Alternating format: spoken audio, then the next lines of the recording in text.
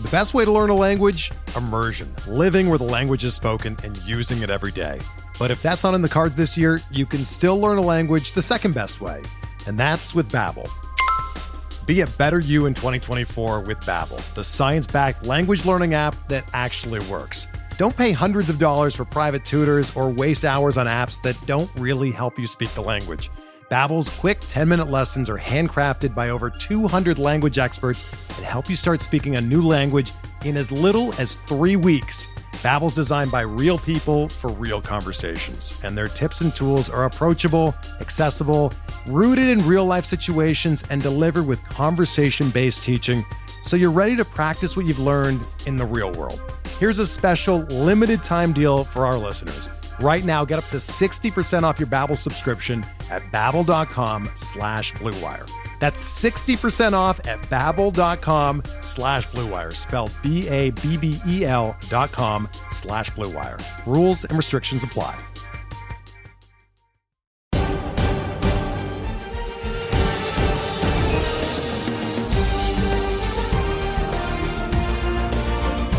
Welcome to Hacks and Jacks, a fantasy baseball podcast, our off-season edition. I'm Joe Galena, and as always, I'm joined by my buddy, a fantasy baseball guru, Scott Chu. How's it going there, Scott? It's going pretty good. We're taking up the slot that would usually be Nick and Fast. So Wow.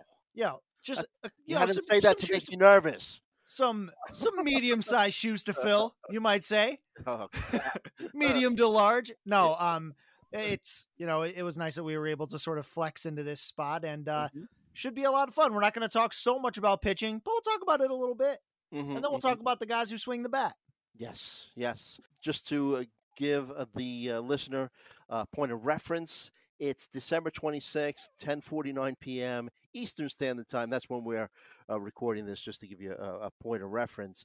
And you mentioned we're going to be talking some bats. We actually have a couple of pieces of news in this offseason to talk about for this episode. Cody Bellinger, they snuck this in on us. The Athletic reported that he signed a 1-year, $17 million contract just before the December 1st lockout.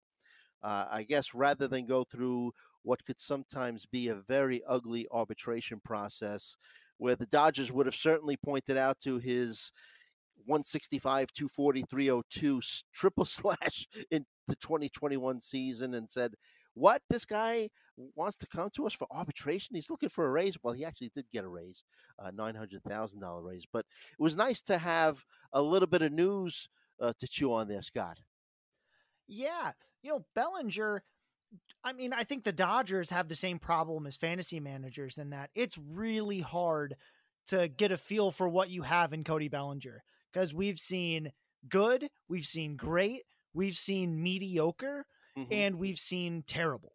Right. Like we've seen it all, right? Like Steamer projects him for 27 home runs and 8 stolen bases and a 243 batting average. And I'm just like, that like sort of resembles what he did in like 2018, but I'm like that, like those numbers, they're like made up. Like it's basically Steamer saying, we don't know. We don't know. He changed his plate discipline. He changed lots of things and then had a 48 WRC plus, right? At the end of the season. Even last season when he wasn't as great as we want him to be, he was still an above average hitter. And then he was just putrid. So it's just weird. It's all weird. The timing of the news is weird. Everything's just weird. ADP, according to NFBC, is 101, which in a 12-team league equates to a 9th-round pick. And like you mentioned, we've seen some really great stuff out of Bellinger. Former MVP who has a 39 and 47 home run season under his belt. Min-max, minimum pick 46, max pick 134. So that's anywhere from the 4th to 11th round. I thought what was also interesting was, the deal wasn't announced after the lockout in part because teams are not referencing players by name during the work stoppage. But yeah, we did see some ugliness out of him this season, but there is cause for some optimism. Made a slight change to his approach at the plate late in the season, shifted his position in the batter's box choked up on the bat. That helped increase his bat speed, and he saw some improvement. We saw some improvement at a very good time for the Dodgers, especially in the playoffs. Yeah, we saw really, really small samples of him being good. Right. In 2020, like 2021. You're going to think back and be like, was it as bad as I remember? And the answer is yes. In fact, if you dig around, it's probably worse. He only finished, months are sort of arbitrary, but let's be clear. He finished exactly 1 month last season with a batting average above 200. No, I'm sorry. 2 above 200, only 1 above 220. 260 in June, 211 in March and April, over really small samples, right? He only played 4 games in March and April, and he only played, he did play 16 games in June. 260 was the best he could do. He was, it's just awful. Right. There's no sugarcoating it. You're right.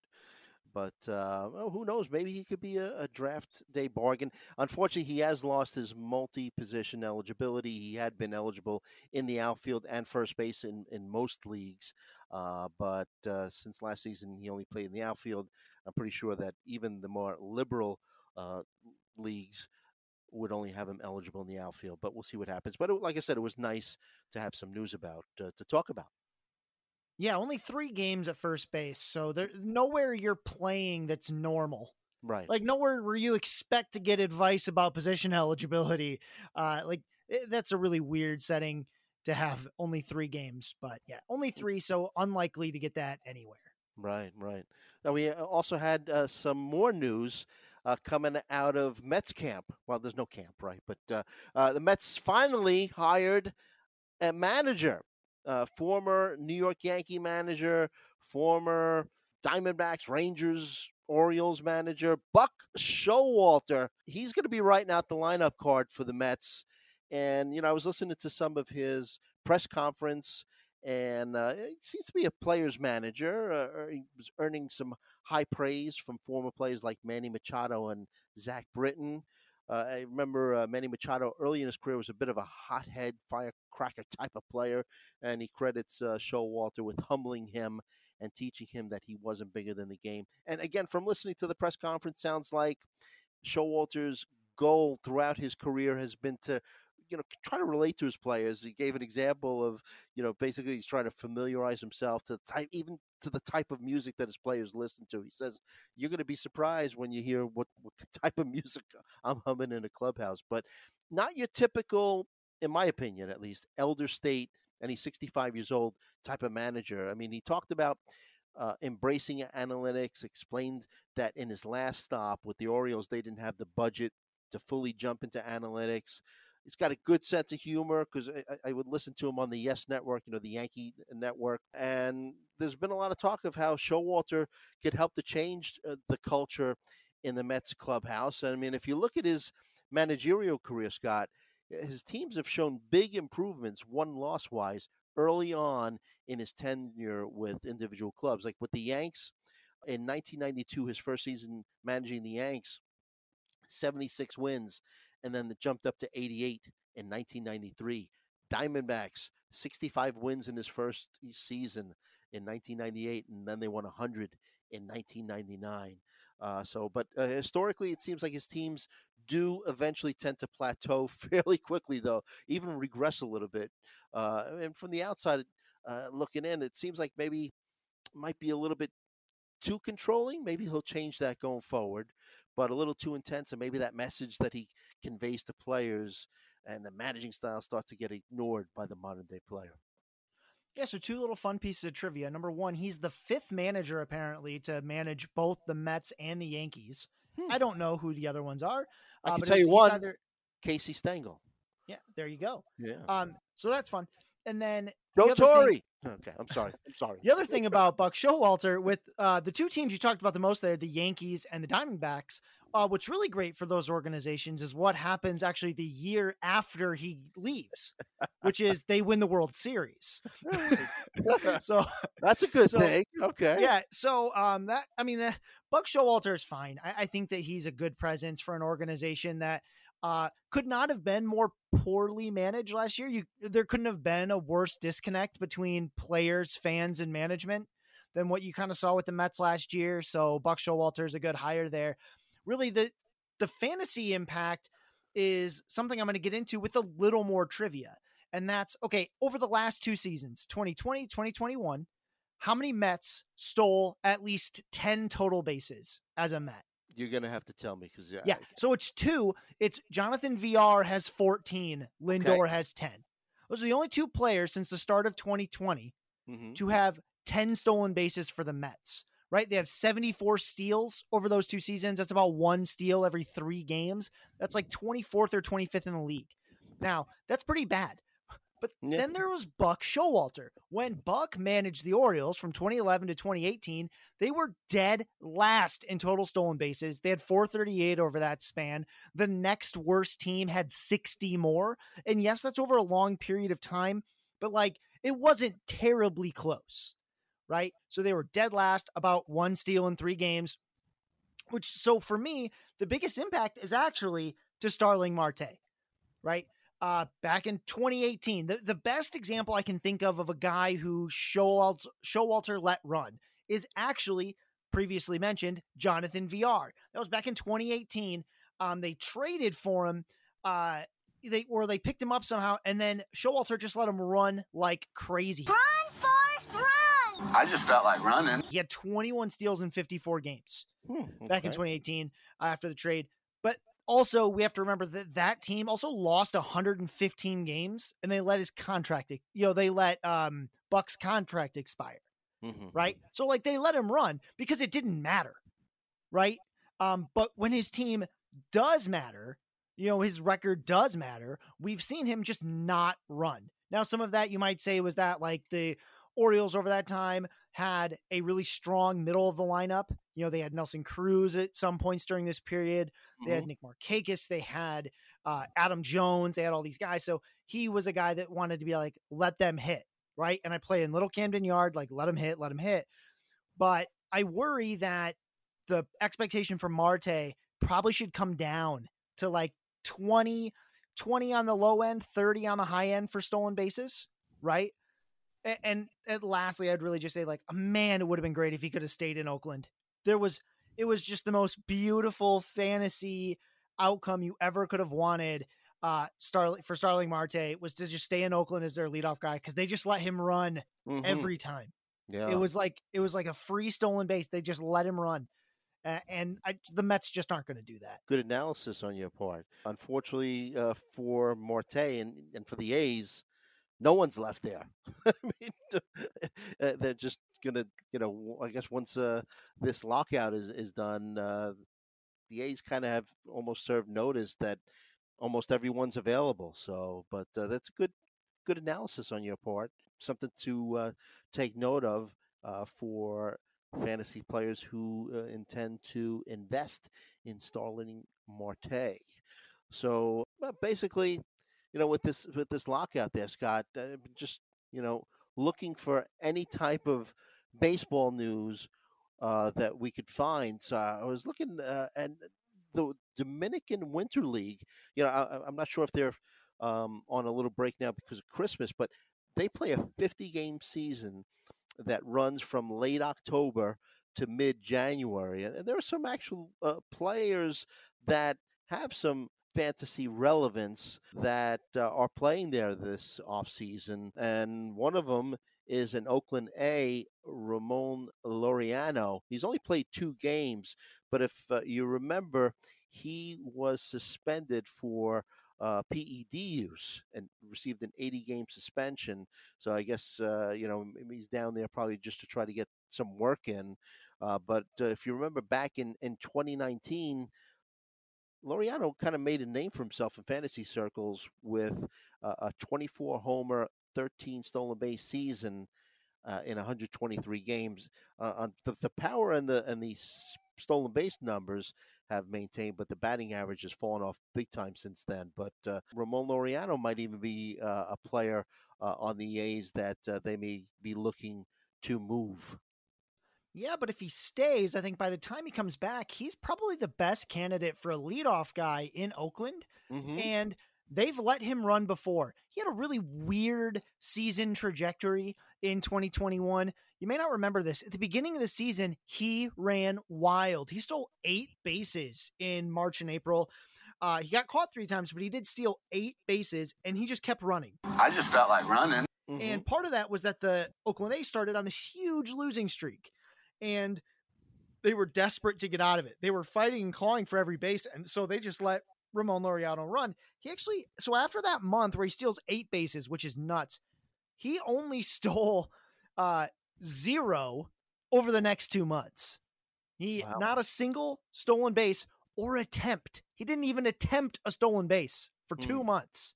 And then when he finally did, when he came back in July and August, he stole 4 bases over those 2 months. But he's a guy who I think should be on your radar, but you don't need to draft him in most leagues, maybe in like NFBC, which is like 15 teams, 5 outfield. But in 12-team leagues, he's just a guy to sort of remember. If he doesn't get traded, he's going to project as the leadoff hitter in Oakland, which until they're done doing trades and signings, it's really hard to know what that lineup's going to look like. But right now, it is really ugly. Like right now, they're 1-2 on roster resources, Tony Kemp and Elvis Andrus. Mm-hmm. Mm-hmm. That's not great. It's not great. And Matt Olson, first baseman's on his way out too, right? They've made no bones about the fact that they're looking to move him. They're just looking to load up on prospects at this stage. And I guess we'll see. I mean, it's a good point that if he does stay, he's likely to be their leadoff hitter. Whether or not new management is going to be as liberal as letting players run, like we talked about with Starling Marte last season, remains to be seen.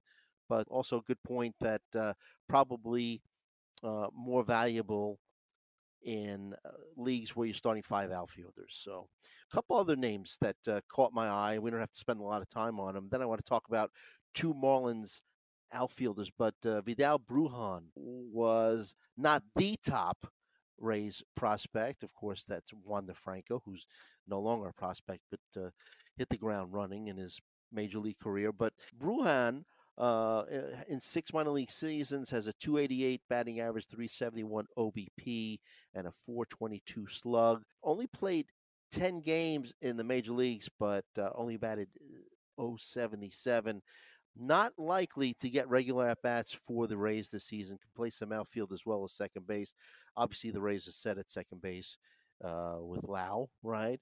And he's not going to play short because Franco's got that locked up for the next 20 years. But like I said, may rotate in and out of the outfield a little bit, but his stock has fallen a bit. And I'll mention another outfielder, and if you want to comment on these 2 guys, you love Rockies players, don't you? Especially young ones. Sam Hilliard, not so young anymore, 27 years old, but he hit the ground running in 2019, opened up some fantasy managers' eyes with 7 home runs, 2 stolen bases in 27 games of 2019 with a 273 batting average. You look at his minor league career, he does have some power and speed, but he really hasn't done much since then. Yeah, and so I'll start with him because we know how much I like the Rockies. When he was younger, man, he had this. He had a great swing. He had speed. He had power. He played in Coors. He was going to play in Coors. Like, what could go wrong? The answer is everything, because it's the freaking Rockies. Yeah. Right. I'm completely uninterested in Sam Hilliard until that strikeout rate is below the, over his 439 plate appearances. It's 34.6. He is not going to succeed with that. Very few players can succeed with that. That's like Joey Gallo and like a couple other guys who can walk a bunch. Hilliard's not doing that. Cool talents. I'm ignoring until the strikeout rate's better. And then with Vidal Brujan, I really liked the reverence you gave to the concept of saying the Rays' top prospect and it not being Wander Franco. Right? Because it's not technically anymore. He's not a prospect, but we all don't want to say like Rays top prospect because like that's actually Wander Franco. Right. But anyway, the big thing I'm excited about to see with him is, number one, he is kind of log jammed, right? Because they also got Taylor Walls, who when Shelly was on our show sort of in the middle of last year, she came on and told us that he's a scrappy, he's a good fielder. He's a scrappy hitter. He's a guy that's also there. So I don't know if they're going to try to put him in the outfield. I don't know what they're going to do with Brujan, but I've loved when that plate discipline, when he gets to the majors and that plate discipline comes something to like close to a 10% walk rate, and he's only striking out like 15 to 20% of the time, which would be just a little bit worse than he was in the minors, but that's because it's the majors and they throw nasty breaking stuff. When that starts happening, that's when we're going to see the Vidal Brujan that everyone wants, right? But right now, I think he was struggling a little bit with pitch recognition.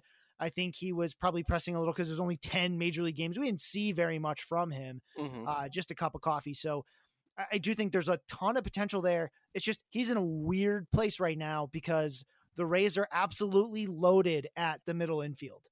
And I'm not sure exactly how they plan to get everyone playing time, except for the fact that the Rays will multi-position guys all the time. It's like a fantasy team for them. They're just like, once a guy gets the eligibility, they're like, all right, you're outfield now. Like, just randomly move people. So it doesn't work like that in real life, except in Tampa. It's the weirdest thing. But that's what they have going on. So those two guys are, Brujan, exciting. Hilliard, there's just, there's just not enough there.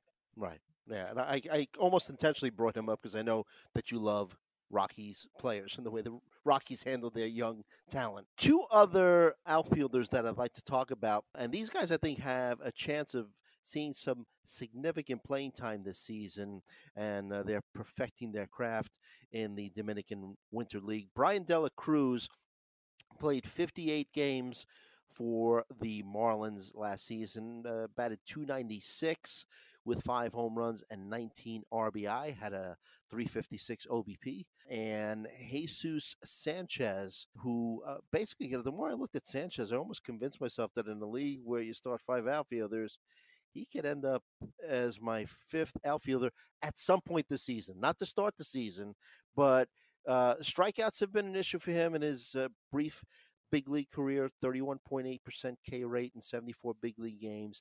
But Steamer projects him to 24 home runs and drive in 76 runs in 125 games. And they expect his K rate to drop to 24.6. He batted .251 last season in 64 games for the Marlins, 14 home runs and 36 RBI. Doing pretty well in 18 games in the Dominican League, batting .324 there, Scott. Yeah, the thing is, the first thing I want to say is the Marlins outfield situation is going to get real weird, right? Because they actually have a lot. I mean, they've really been building depth on this team. Credit to that organization. They've really built up a lot of depth. So already, they've got, if you go to roster resource, they've got Brian De La Cruz penciled in at center field. He's probably the best bet for that. John Birdie's not a great center fielder. And they got rid of Lewis Brinson because he just can't hit the way they need him to. But, how long are they going to platoon Jazz Chisholm Jr., right? How long are they going to platoon, Jesus Sanchez, right? Who I actually, I like quite a bit. I really like the power. He came up. If you look at his overall numbers, they're not bad, right? If you stretch that out to like a full season, which is a really bad way to figure this out, but it's like 34 to 35 home runs. If you want to know what kind of power that was, it's just easier to conceptualize it. He was showing us 34 to 35 home run power overall. But what was kind of nice was at the very end, when he came back up, he went down. He comes back up in August, hit really well. He has 11 home runs from August to the end of the season. And he only had 14 on the whole year. So if you look at just that, what did that 11, those 11 home runs, if you stretch that out over the course of a full season, that's like a 42 home run pace. I'm not saying Jesus Sanchez can hit 42 home runs. I'm saying he can show us that over periods of time. There's just a limited number of players who can do that, right? So he's going as pick 230 in the NFBC, but if you play in like Yahoo leagues, he's probably going to go undrafted because first, he does need a full-time job. Again, there's a lot of outfielders in Miami, so it's kind of hard to find playing time for all of them. And he kind of has this thing where he hacks at everything, swings all the time, strikes out a lot. So that's going to be tough for him.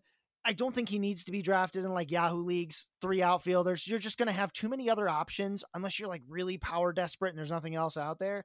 Yeah. But in NFBC leagues, these, 15 team, 5 outfield, there's definitely some folks chasing power upside there, which is pretty cool. But again, I mean, they've also got, the corner infields are going to get moved around a lot. Like they pencil in Jesus Sanchez on the left, but they've also got like Garrett Cooper, who's shown things on the bench. They're going to want to find playing time for Joey Wendell. This team made a lot of really like sneaky little moves right before the deadline.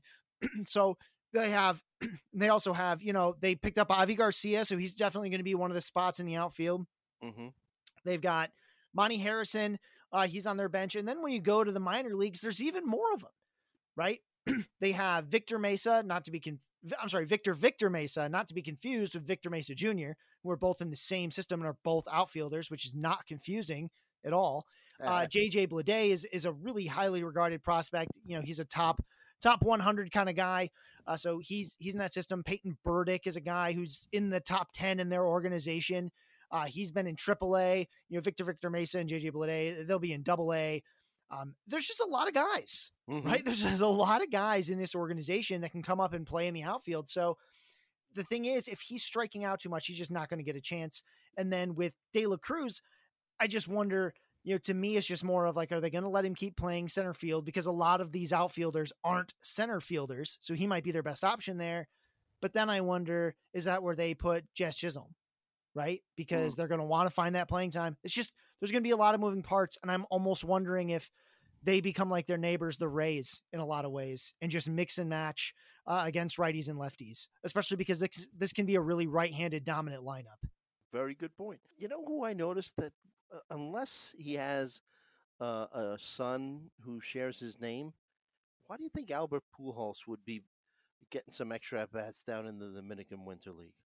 I mean, what's he doing there? There was actually an article about this. I did not read it, but they were saying it's like a dream come true for him. He's super pumped, but which kind of makes sense because he's like, I mean, just a huge celebrity wherever he goes, like here in the States and down there. And so like, it's probably just fun, right? He just loves the game, right? I mean, this article was on MLB.com.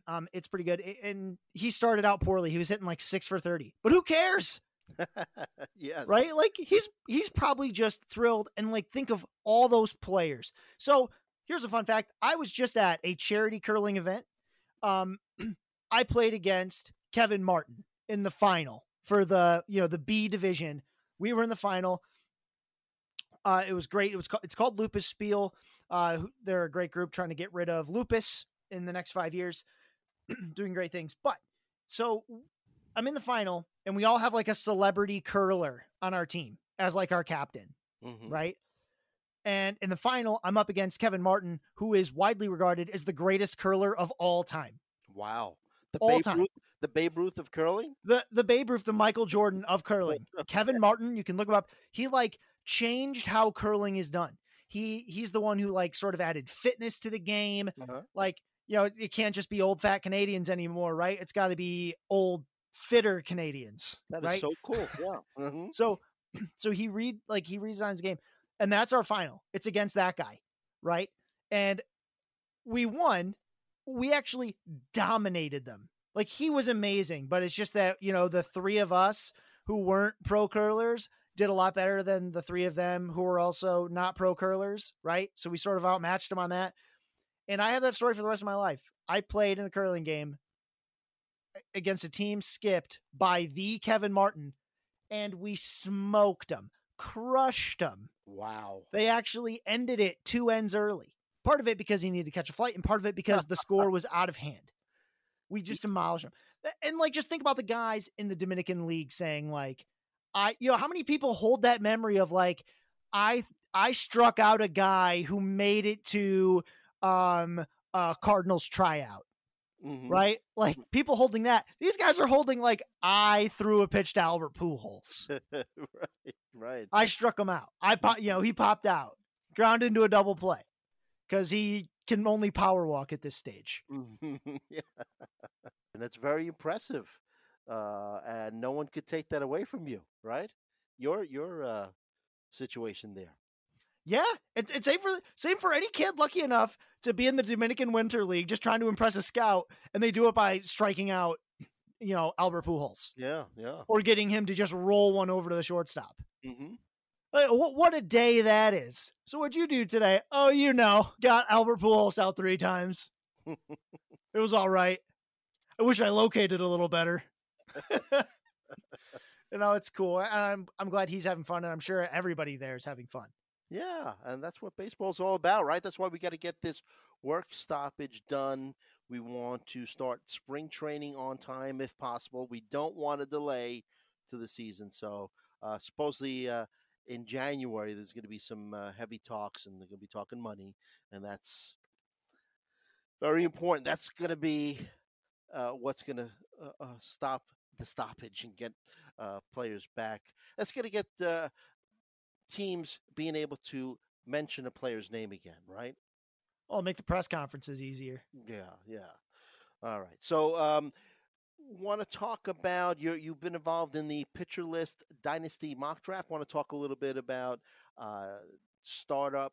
Hey, Alex Fast here, and thanks for listening to this podcast on the Pitcher List Podcast Network. If you're a fan, consider supporting all of us by getting a PL Plus subscription, where you're going to get an ad-free website and get access to our Discord, where you can talk to all of our podcast hosts and staff. Plus, you can hang out with our incredible Pitcher List community. It's basically a baseball sanctuary year-round for as low as $8 a month. You can sign up at pitcherlist.com/plus, and you're going to get your first month free with promo code podcast. Also, don't forget to check out everything else we do as well, from YouTube videos, live streams, newsletters, off-season articles, TikToks, breakdowns, over 15 baseball podcasts on our network. We can't stop talking about baseball even during the off-season. So sign up for PL Plus today at pitcherlist.com/plus and use promo code podcast to get your first month free. All right. Thanks for listening. Let's get back to the show. Dynasty Fantasy Baseball draft strategy, and we'll do that right after this.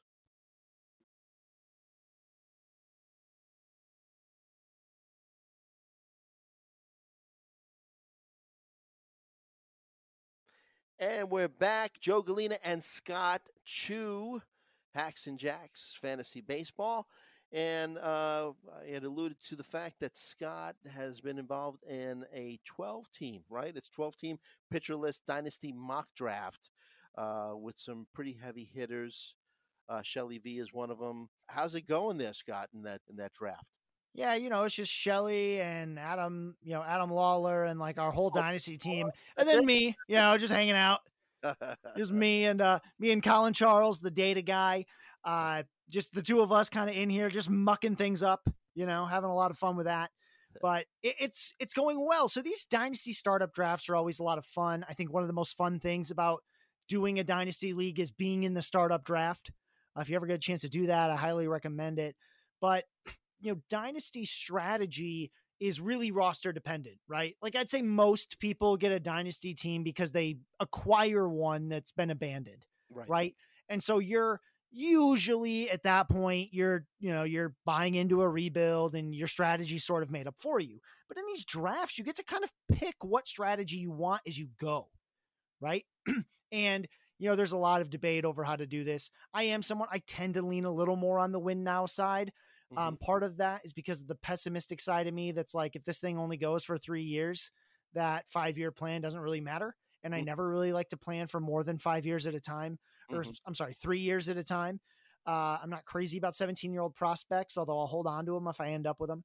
Anyway, yes, we're going through it, and it's a lot of fun. I mean, the biggest thing is it's in a single season draft, even if it's like a first year player draft or whatever it is you're doing, you're sort of all working from the same context, and you may have slightly different needs, but you're all kind of looking at the same player pool, and you're all trying to win, in these drafts. Like your winning window isn't really a consideration in that draft, right? For like a redraft or whatever. But in this, what gets crazy is that people start shifting in really after like 4 or 5 rounds. People start shifting in to their strategies, right? The win now versus the let's take it slow, all these kinds of things. So it's really hard to know when to take the players you want, because a team that's focusing heavy on rebuild is probably going to snipe Spencer Torkelson before I'm able to, right? Before I'm really feeling comfortable because I want to be competitive immediately. That's exactly what happened, actually. He was taken in the 4th round of this startup, which I think it was a good pick. It was just, I wish I would have done it, right? I wish I would have had the chance. So it's, instead I picked Trevor Story, right? That's such a hard decision. Like, just being in a position where you're making that conceptual choice. It's a brand new startup. Do I want Spencer Torkelson or Trevor Story? That's a strategic decision. There's no one, you can't just tweet that at Shelly V and have her give you a response, right? You can't say, hey, Dynasty, Torkelson or Story. What's the context? No. Right? Everything's context, and the context doesn't really develop right away. So it's a really fun thing to do. I recommend that you give it a try if you ever get the opportunity.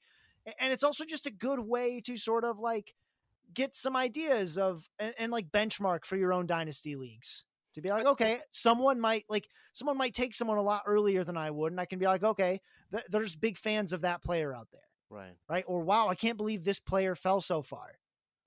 Yeah. I mean, I thought it was interesting how veterans are valued in a startup dynasty draft just from viewing what happened in this mock. In particular, I'll give you one example. Max Scherzer, right? He, in your dynasty mock, he was a 7th round pick, 24th pitcher off the board. Now in NFBC, he has a 17 ADP, and he's the 5th pitcher coming off the board. Meanwhile, you have, in comparison, a Freddie Peralta, who's 25, right? He was the 11th pitcher coming off the board, basically a 4th round pick, and coming off of a career year. So I thought it was just kind of interesting how in a non-dynasty format, Max Scherzer is probably going to go within the first, couple of rounds. Yeah. So the first thing that happens in these drafts, like always, is you target the players that can do it now and later, right? They're in that sweet spot, or maybe even younger. Wander Franco was a 1st round pick in this. Obviously, he's actually the last pick of the 1st round because of Tatis and Soto and Vlad Jr. and Acuna and my pick Ohtani and Bichette and Lewis Robert. A lot of these guys, young and performing now, right? But eventually you start getting a little bit later, and it really starts happening. Kind of depends on the player. Even if you look at the next few rounds, there's not a ton of guys that much older than 30 getting drafted. The ones that are like Mike Trout, Garrett Cole, that's in the 2nd round. In the 3rd round, I took Jake DeGrom, who's hard to value because after that was Brandon Woodruff, right? And actually he was kind of, I was having the same debate. I was like, do I want DeGrom or Woodruff? And Woodruff's a lot younger, but DeGrom, I'm like, if I'm competing in the next 3 years, who do I think is going to be better than DeGrom over the next 3 years? Guaranteed. Nobody. Right. So yeah, you have to make weird decisions, right? I mean, it just happens. Just to get back to Max Scherzer, that round is full of starting pitchers, right? In fact, I'll tell you the string of starting pitchers that all get drafted around there: Jack Flaherty, Joe Musgrove, Luis Castillo, Max Scherzer, Carlos Rodon, which that was actually my pick, then Shane Baz and Kevin Gausman. Throw your hands up. How do you make those calls, right? And this is only the 7th round. You want to talk about roster construction? 2 picks of 30-year-old guys, all of a sudden your team looks ancient, right? It's a weird thing to do, but it's actually really fun. As much as I'm talking about how weird it is, it's really fun. So again, highly recommend. And I'm really glad Shelly Verstrate was willing to put this together. There's going to be a bunch of articles coming out too. So keep your eye out for that. So really am looking forward to it, because if there's anyone that knows prospects, it's Shelly V. And so in terms of, are you learning as you go along too in this process, or do you have a preset notion of when you're going to go for, to start targeting prospects in a dynasty startup? I mean, I can tell you that in this, I think my first prospect, true prospect, comes in round 12, because I thought CJ Abrams, who's quite young, was just around for too long, right? And I actually don't have any other prospects on my roster. I have some very young players, right? My most recent pick, number 164, that was Akil Baddoo, right? Like I was getting You like doing him? this draft. They keep stealing my Tigers. Mize was taken from me earlier, or actually in the last round, he's been taken from me. Tarek Skubal was taken 1 pick from me. I'm sitting there thinking like these guys are going to make fun of me because I'm jumping in on Skubal as like a top like 70 something pick and like a top 100 pick, I think. And he ruined my life. I'm sorry. It was at pick 124. He was taken. I was ready to take him at 125 thinking like, this is so bold. This is so cool. And then I got sniped. Then I'd end up with Lance Lynn. Ugh. He's no Tarek Skubal. He's over 30. He can't kick nearly as high. Yeah, he's a veteran. Yeah. So I mean, like, and I took Clayton Kershaw after that. I say that tongue in cheek, of course, but Yeah. And so like again, it's weird. Like Nolan Arenado lasts a long time in this draft for no particular reason, right? None of us, I think, were really sure where to value Cedric Mullins. I got him at pick 53. I love that. Ryan Mountcastle, I got him at pick 116. I like that. So I've got young players, but you'll find with me and really with, I think for almost everyone, the ideal thing to do is you find these young 20 somethings and get as many as you can. Right.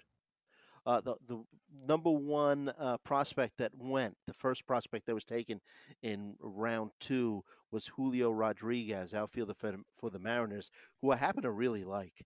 I think that by the end of the season, he's going to have an everyday job. Now, I mean, you look at this guy in 3 minor league seasons, 331 batting average, 412 OBP, and a 543 slug last year. Let's see, and started out in high A, batted 325 there.